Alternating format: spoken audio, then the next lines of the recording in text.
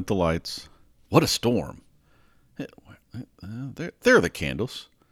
Maybe some wine. A little romantic music. And some... Wait.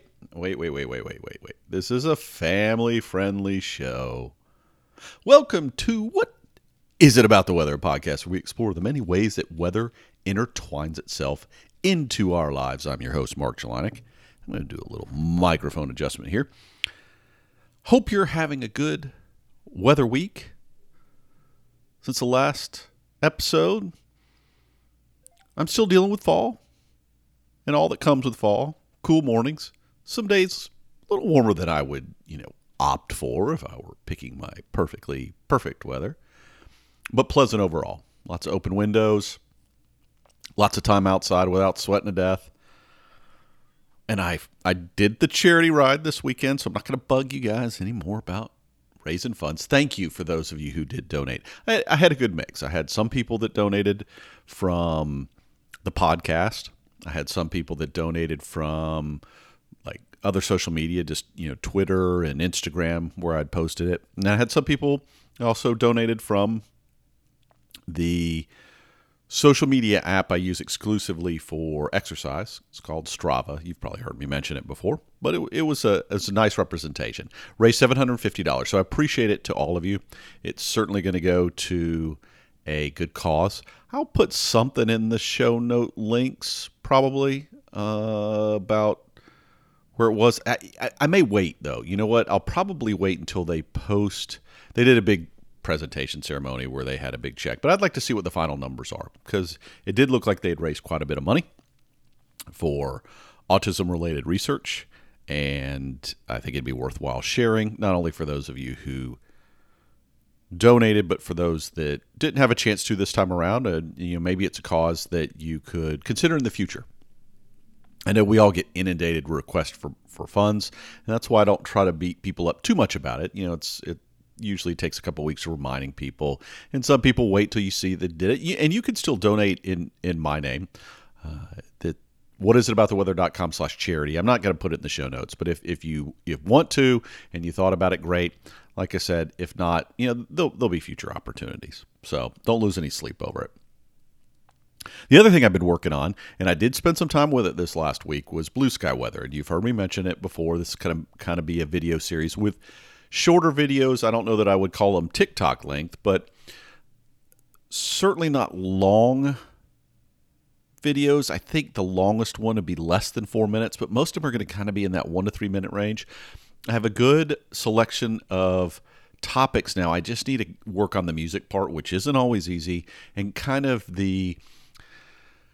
I'm going to do some sort of logo or something like that. It's going to be hosted on the YouTube site for What Is It About the Weather. But I might do some separate branding, because it really is kind of different content. Yes, there's always a weather component, but that's not the focus. The focus is just other things. So I got to do a little more work in putting those things together, but it is in process. I just wanted you guys to know, give you a quick update on that as well. And it was something that I spent a meaningful amount of time with this past week. And I guess lastly, before we get on to the main episode, I will take a moment and just remind you, the survey's still out there. Like I said, I've gotten some interesting feedback, some contradictory responses that might be hard to solve in terms of making everybody happy. But again, maybe with some new content, some other things I'm considering, people that want more longer episodes, maybe they'll be happy with some of that additional content. Overall, I think the response has been just some brief things, some highlights. It seems this kind of 20-minute range, not too much more, but around 20 minutes, certainly not any longer than 30 minutes per episode. It's kind of a sweet spot that seems to work for most people. But other stuff, some ways to get you guys more engaged, and I like the idea, and some different ideas were shared with, or approaches were shared with how to do that. So we'll be going over some of those things.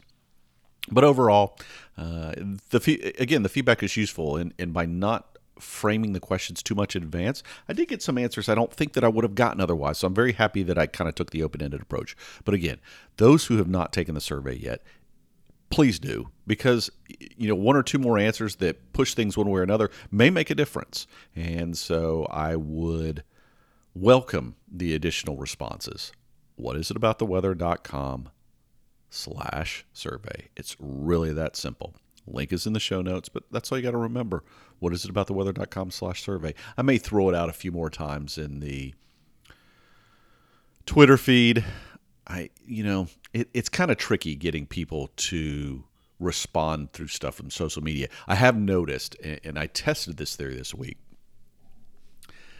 and it's true. I've seen other people write about it. If you put a link in your social media, particularly in places like Twitter, but anywhere where you're redirecting away from the platform, and this is a meaningful thing that any of you who do any sort of content creation or like other people to see your content, if it's in a social media platform where the goal is for them to keep the eyeballs within that platform, you better have a way to share or create a link within that platform. And let me give you an example. So for instance, on Facebook, which I don't use much anymore for a variety of reasons, I found Facebook was just not constructive in the process. A lot of people used it there. A lot of people followed there. But Facebook can give you a way to do surveys in Facebook, right?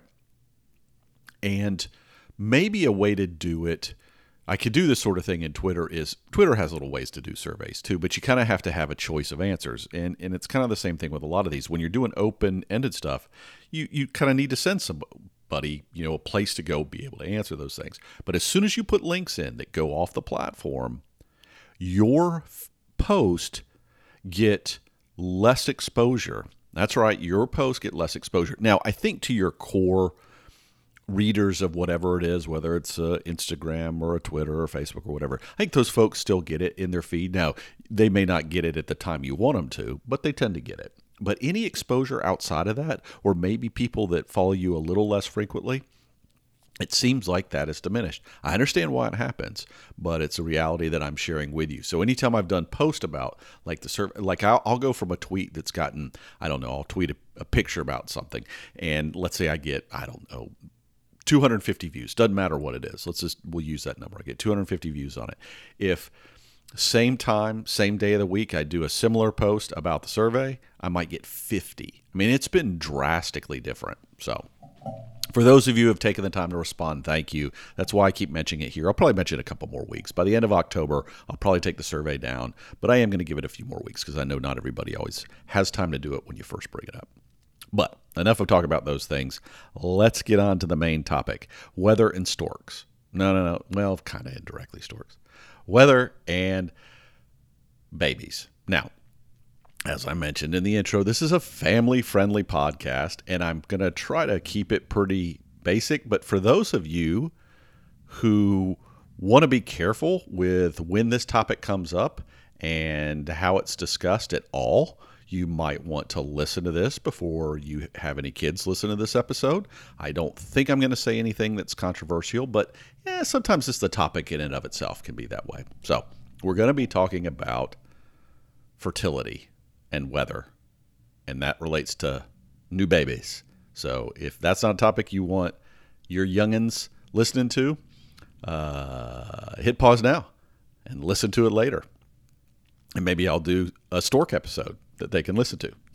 But for now, let's get moving forward. Now, every time I think about weather and babies, I always think about it in the context of things I heard, when I was younger or growing up, that you had a power outage due to a storm of some type, thunderstorms, or a snowstorm, blizzard type thing. And you always hear these news stories 9 months later or so that'll talk about the rise in births in this local community after X happened.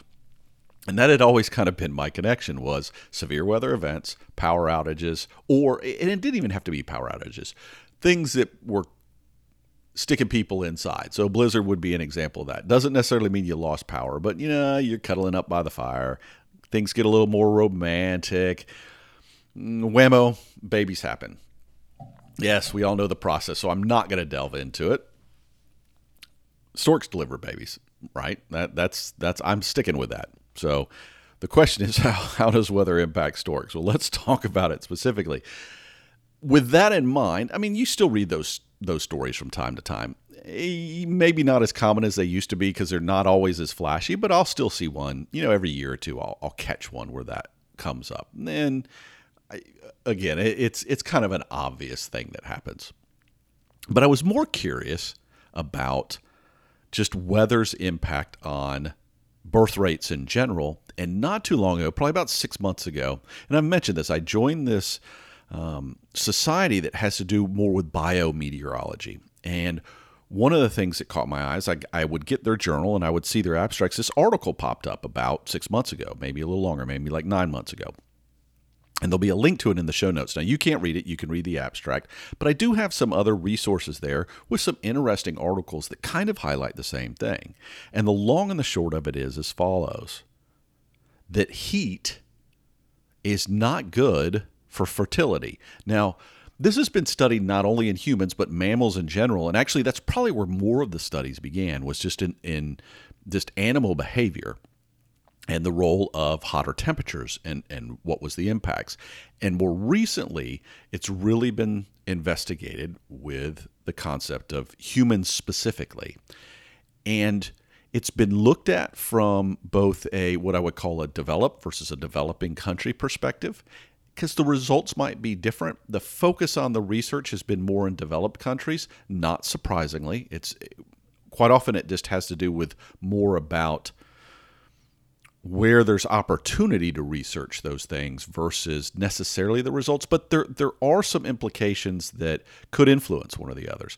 But the long and the short of it is as follows. When things are warmer, and there was a specific threshold, so when average daily temperatures get above 20 degrees C, which is it's just short of 70 degrees Fahrenheit for those of you who want to follow both those things. Again, we tend to use C in scientific literature. More specifically, we would use Kelvin, but that's usually translated because the scales are roughly the same. But for Fahrenheit, it's 68 degrees in terms of average daily temperature. And to get there, as you can imagine, you need some warm and cold. But the real question is why? What is it impacting with those heats? And is it at different parts of the development of the baby that different things happen? All right. Now, back in the day, it's always been believed that hot things are bad for male fertility. And that's still believed to be the case. But it's even in a general sense, it's true. Generally, the hotter a guy is, all right, particularly around guy development parts, the less fertile he is, right? We'll keep it simple. Keep it just like that. But it's not just the guys, and that's what they're finding out. So for a long time, it was always believed that was the key to why this was happening. But what the new research is showing, actually, is it's just as much of an impact on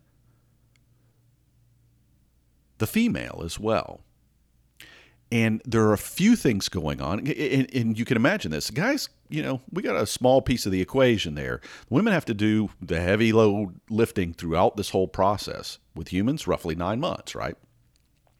And there are different things that happen at different stages. And the hotter a person is, in terms of a female that has a small unborn child within them, right? It's different phases, but early on it becomes a problem in the development of the baby. And towards the end, there's a risk of shorter pregnancies. Now, in examining all the literature, it seems, though, that the biggest problem is early on. And this has to do with all sorts of things. And we've talked about some of this stuff before, right? That heat does to our bodies. Okay? So if you think about when you're hot, you sweat more, or how even your diet might change. We tend to absorb nutrients differently when we're hot. Okay, we release different chemicals. We have different chemical responses and how our body helps us deal with a situation. So all those things come into play, not with just our body, but that little mini body, right, that's trying to develop within the female. So by having more heat early in the equation, different things can happen. Okay? It can make it impossible to actually get pregnant to begin with, so the pregnancy never happens. And again, that can be a guy thing and a woman thing. But let's say once there is a fertilized egg in the process, right, and it comes time to develop, it doesn't necessarily develop correctly if it doesn't have access to the right things. It's logical enough, right?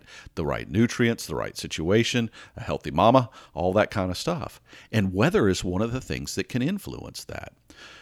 And like I said, what was interesting in reading these articles is, when you just think about how the human body works and how our body, stays healthy, and the challenges that the woman's body has to go through to do that for the second life within them, right? Or this developing life within them. So as that process goes through, it's very sensitive to a variety of things, and heat apparently is one of those things. And it's really wild when you look at, there's a graphic, and there's one of the links I'll put in the show notes that even just shows this graphic about, it can be really cold, average daily temperature, and you go up through, like I said, about 20 C, and it fluctuates a little bit, but it doesn't seem that temperature is a sensitivity, right? But then all of a sudden you get above 20 degrees in terms of average daily temperature, and that number just plummets. I mean, it's significantly lower. And again, this has not been something that one person studied. This is something that multiple people have studied, and that's why I put a few of the results in the show notes, that these outcomes are shockingly kind of off the scale at how quickly it happens. But clearly in developed countries, there are things you can do about it, right? You can spend more time in climate-controlled situations. Now, those come with their own problems, okay? And you don't necessarily want to be inside all the time by any means. And quite frankly, any woman who is carrying a child, I mean, one of the goals is for them to be healthy, right? And that means being outside and getting reasonable exercise and all the things that go with it to maintain their strong body. And the challenge they run into is when we get into hot situations, you don't want to be outside as much, right? So you can be inside, so it's going to mitigate some of that maybe the heat exposure itself and what that does to the body may go away. But that may make the woman, have other chemical responses or other body responses that are not productive in reproduction, right? So it goes along. Let's assume we get past that stage. And the interesting part of this is what's tricky about it, right? So you got a human baby that's got 9 months to develop. So if it's critical that things not be too hot when you try to conceive the baby, so maybe not in the core summer months, okay? But also during the birthing months, if that's a real risk, because you don't want premature babies. Now, again, there are things with modern science we can do to help discourage a woman going into premature labor, but you don't want to just do that blanketly with everybody if you don't have to, because it's a big disruption, right? But if it's really hot during the summer months and it's really hot then in the fringe season, you all of a sudden run out of time to work with. And that's one of the concerns. And one of the studies was looking at it from even just a climate change standpoint, is if we're really in a warming climate, which I think we all agree currently we are, okay? Within a warming climate, if more parts of the world specifically that aren't used to it, and this is one of the things that I didn't see well documented, but was alluded to a little bit, which is the acclimation process. Because clearly people that live in the tropics that are used to heat probably are less prone to dealing with some of these issues. That part wasn't as well studied, even though it did seem to suggest that it's the risk is more in places that are used to a change in season and are used to a change in temperatures, that they need to continue to have those things for and again, think in mid-latitudes, which where the bulk of people live, okay, that there is still this need to have temperatures that cool off, right? And that even if they get warm during the day, there's this balance that maybe it allows the body time to recover, whatever it might be. And again, the extra demands placed on the woman's body, it gives it a chance to say, "Oh, I'm good. I'm not overheating," those sort of things. and it all becomes important. So it's a circle. So the reality seems to be that it's important for us to have cooler temperatures to kind of have fertility at the rates that it's been. I don't know. I found it kind of interesting. It was one of those headlines that scientific papers don't always catch your attention, right?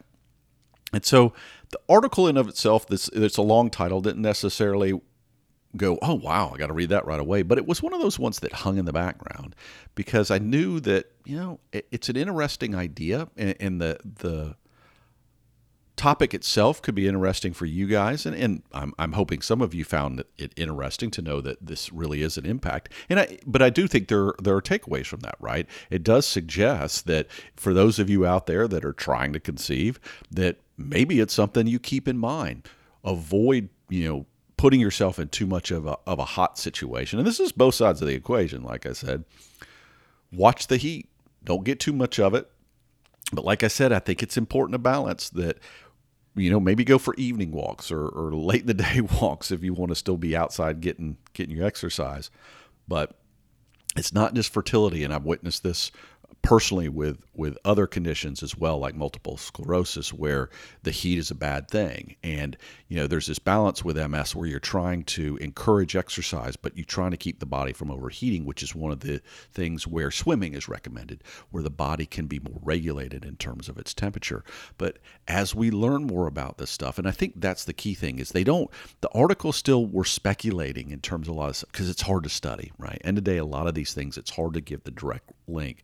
But there's reasonable hypotheses going on about what could be the cause. But the long and the short of it is that there does seem to be a connection, and it's just another thing to take into consideration. But like a lot of things, don't go drastic. It's like diets that we get thrown at us, whatever. It's not about making the big changes. It's like everything in moderation. I don't think a day of being hot is going to ruin anybody. But we shouldn't overdo it if we can avoid it. We should do these things that are good to us and those around us. And this is just another example of that. I don't know. I found it interesting. Whether you've got a story about this sort of thing, or you've got something related to the survey or anything else, doesn't matter. You reach out. Let me know. What is about the weather? gmail.com. Mark_Jelinek on Twitter. Reach me on Instagram as well, other places. It's not just there.